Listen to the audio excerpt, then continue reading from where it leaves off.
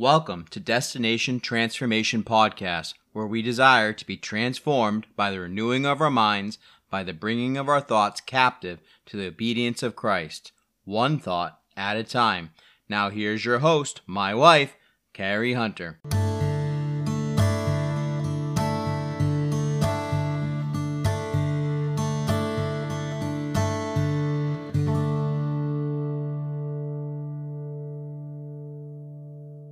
Hello, everyone, and welcome to episode 10 of the Destination Transformation Podcast. I'm so happy you decided to join us here today. And if this is your first time listening, welcome. I'm so glad you're here. I hope this episode will help you to be encouraged and strengthened in your walk with Jesus Christ. A shout out to all my faithful listeners, and thank you for your warm and encouraging comments, ladies.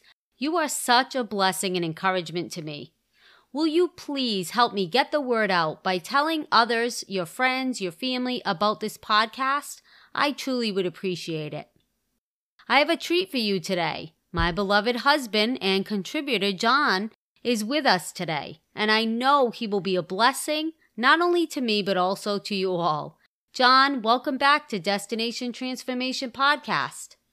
Hello. It's nice to be back, especially with you, my love. Thanks, honey. Before we begin today's episode, please allow me to pray and ask the Holy Spirit to join us. Dear Heavenly, Holy Father, I thank you for your love, mercy, and grace, for without it, I would be lost and without hope in this world. Thank you for sending Jesus Christ to die in my place on Calvary's cross, that I may be redeemed and have an eternal home in heaven. Thank you for daily loading us with benefits and giving us your Holy Spirit to comfort us, guide us, and teach us all things. We know that without you, Lord, we can do nothing. So I pray for your holy presence to be with us now. Please empty me out, Lord, and just fill me as your vessel. Thank you for purging me from my old sins and revealing the deepest secrets of my own heart, and letting me know when I need to go to you for cleansing. I pray you would speak to each one listening today, and you would give each one exactly what they need, that they may go away rejoicing in your goodness. For it's in Jesus' precious name and for his sake I pray. Amen. Today we're going to begin a new series on the sins that so easily beset us. This doesn't sound too uplifting, I know, but it is nonetheless needful for our spiritual growth, and if you will stay with me through the whole series, I believe it will uplift you, and you will be strengthened and equipped to grow in the grace and knowledge of Jesus Christ. I think too many times we Christian ladies want the fluff of the word, but in order to grow into mature Christians, we have to feast on the meat of the word as well. In order to do this, we have to be completely honest with ourselves as to where we are spiritually speaking. That is what this next series is about. Hopefully, we're going to help all of us, myself included, to take an honest look at our thoughts and hearts and see if there's anything there that is displeasing to the Lord and hindering us from moving forward for him and dampening our witness. We'll begin with a very common sin to all of us, the sin of self-righteousness. What is self-righteousness? Noah Webster's 1828 dictionary didn't define self-righteousness. However, it did define righteousness. And righteousness is purity of heart and rectitude of life, conformity of heart and life to the divine law. Righteousness, as used in scripture and theology, in which it chiefly is used, is nearly equivalent to holiness, comprehending holy principles and affections of heart and conformity of life to the divine law. John, what are your thoughts on what self-righteousness is? Wow. Well, to be honest with you, I know it's sin, but I wouldn't say that's my first or primary thought. I'd probably say I kind of glaze over it and minimize it, and when you think of a character trait or just a personality flaw, but it definitely is a sin. I mean, if I go to the Bible, let me see here, Isaiah 64:6. Let me open it up here and just read it to you. Sure. Isaiah 64:6. But we are all as unclean things, and all our righteousness as a filthy rags. And we all do fade as a leaf, and our iniquities, like the wind, have taken us away. So I definitely know it's a sin, but I'm just being honest with you. I think I minimize it way too much. You're absolutely right. Self-righteousness is a sin. And it's so easy to hide this one, right? Yeah, it is. I mean, you can get trained to probably start spotting it, but it's easy to hide because this is something that's going on in our thought life. It surely is. And Scripture tells us we are made righteous only by the blood of Christ. And this is something we do not earn in and of ourselves. It's the gift of God, lest any man should boast, right? Yes, ma'am. Where does self-righteousness come from? Well, I probably just want to jump right into it. Jesus Christ talks a fair amount about it, but one reference is he's talking to the Pharisees in Luke, and he tells he's telling a parable about the Pharisees in Luke. It's chapter 18. Do you mind if I just read it? It's only Please do. Luke 18, verse 9. And he spake this parable unto certain which trusted in themselves that they were righteous, and despised others. 2 men went up into the temple to pray, the one a Pharisee, and the other a publican.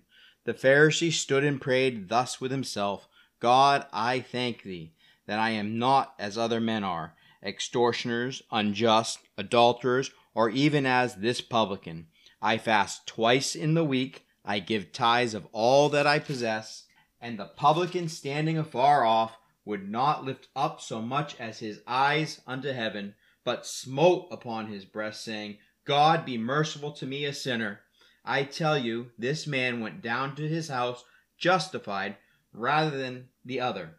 For every one that exalteth himself shall be abased, and he that humbleth himself shall be exalted. There's actually a fair amount in there about self-righteousness and where it comes from, and I'll let you go with it. Wow.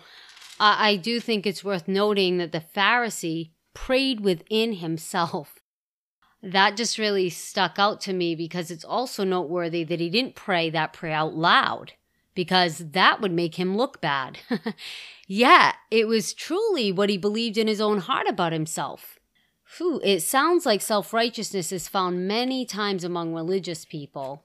And an interesting point is to be made here is that one can have religion and not have Christ, as we saw in the example of the Pharisee. Speak to us a little about that, John. Well, it's true. Actually, if you look through the New Testament, through a lot of the Bible, you'll see there's very few positive things mentioned about religion. In fact, when Jesus Christ is talking to the religious crowd, it's similar to what you see here in Luke 18, where it's a rebuke to a lot of them.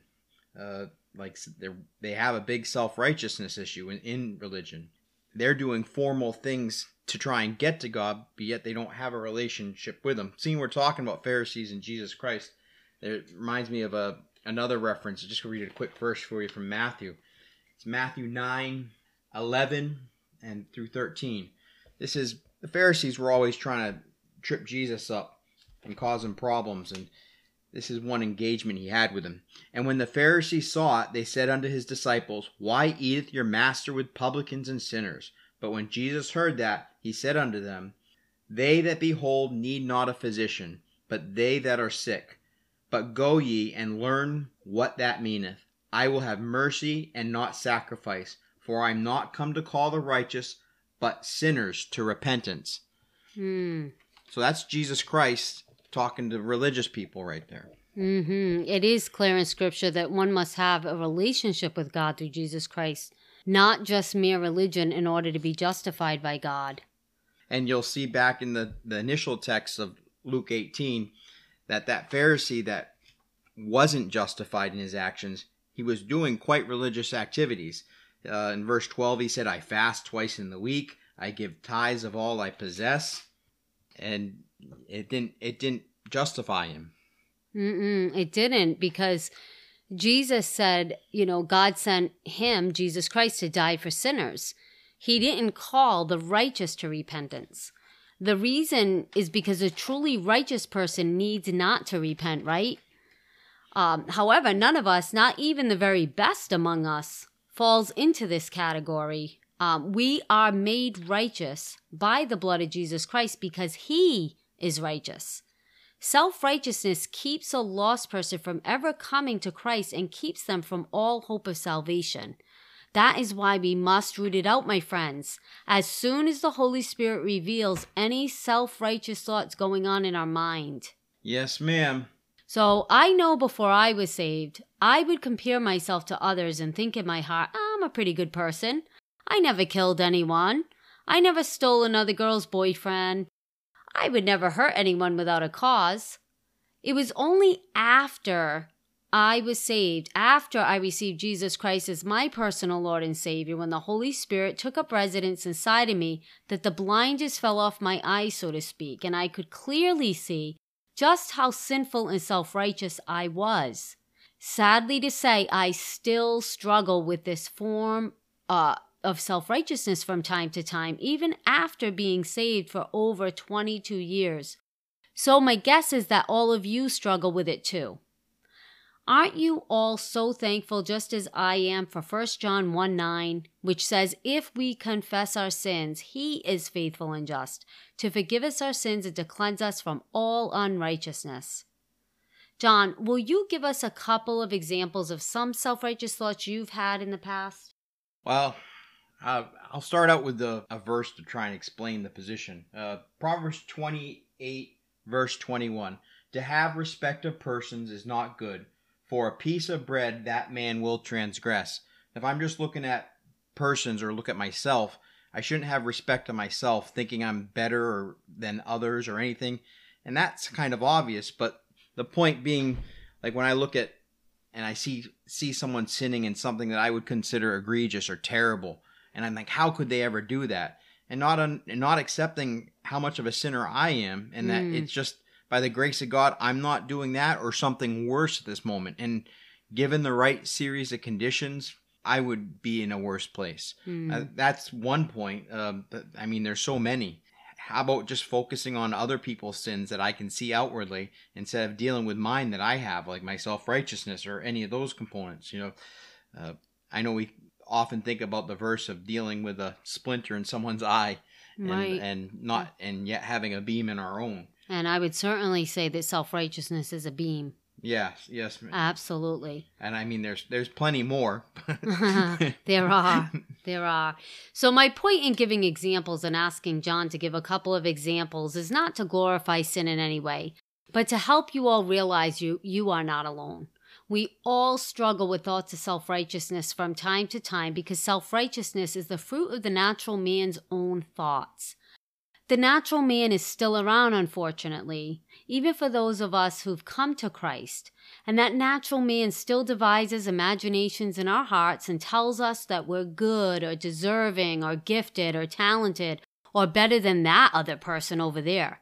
And just like the Pharisee in Luke 18, we imagine we are somehow superior to others or more spiritual or more deserving of God's favor. This, my friends, is abominable to God. Why is self-righteousness abominable to God, John? Well, right off the top, you're making the cross of Christ of none effect. Exactly. You're trying to put yourself on a level playing field with. There's only one with righteousness, and so you're trying to put yourself on his playing field there. That's pretty bad. Yet we go around playing with this all the time. Right, because it's a hidden sin. It's one of those sins that's not outward. We can look at a drunkard, a prostitute, a gambler, someone with these outward vices, and we can imagine that we're better than these people. But like you mentioned earlier, but for the grace of God. And like the Apostle Paul said, but were some of you. But you are purged, you are cleansed, you are washed. So it's always Christ's righteousness. We have none of our own. Yeah, you're right. It is concealed. It's within our thoughts. But I just like to remind everyone, we do need to deal with it because there is going to be a time when all things are revealed. It's true. So you may realize you've been thinking some self-righteous thoughts, and maybe you're wondering, how do I stop? Please allow me to share with you a few things I found helpful to combat self-righteous thoughts when it springs up within me. The first thing I do is I confess it immediately. and I ask God for help to overcome it. Then I thank Him for saving my wretched soul and admit that I am capable of every sin imaginable to mankind if it were not for His saving power and grace. I express my genuine desire to be humble and not prideful, and I ask Him to help me to be humble. And finally, I renew my mind by setting or focusing my affections on things above. That's what Colossians tells us to do. Set your affections on things above, not on things of the earth. Remember, dear friends, we are not perfect, but we do serve a perfect God. We are not righteous, but we have the righteousness of Christ if we are truly saved. We are more than conquerors through Him who loved us and gave Himself for us. Should we not give ourselves for Him who is worthy of all honor and glory and praise? John, any final thoughts or words of encouragement as we close up this episode on self-righteousness? Well, I'd just like to encourage you that we can't do it on our own, but Christ has done it for us. Amen. Galatians 2:16, knowing that a man is not justified by the works of the law, but by the faith of Jesus Christ. Even we have believed in Jesus Christ, that we might be justified by the faith of Christ, and not by the works of the law, for by the works of the law shall no flesh be justified. Amen. Thank you, John. That's so true. And I thank you, John, for joining us and contributing to this conversation. I absolutely love having you with us. Well, it's nice to be with you all, too. And if any of you would like to know how you can trust Jesus Christ as your personal Lord and Savior, or if you'd like to receive more encouragement or leave a comment, or meet with me via Zoom or on a telephone call, please go to ChristianLifeCoachTools.com and click on the contact link at the top right-hand corner of the page. That's ChristianLifeCoachTools.com. You may also leave a voice message on Anchor or Spotify if you have any comments or questions. We'd love to hear from you. Until next week, may we walk in victory as we cease from sins that so easily beset us. God bless you, my friends. Thank you for listening to Destination Transformation Podcast. We hope it has been an encouragement and a blessing to you.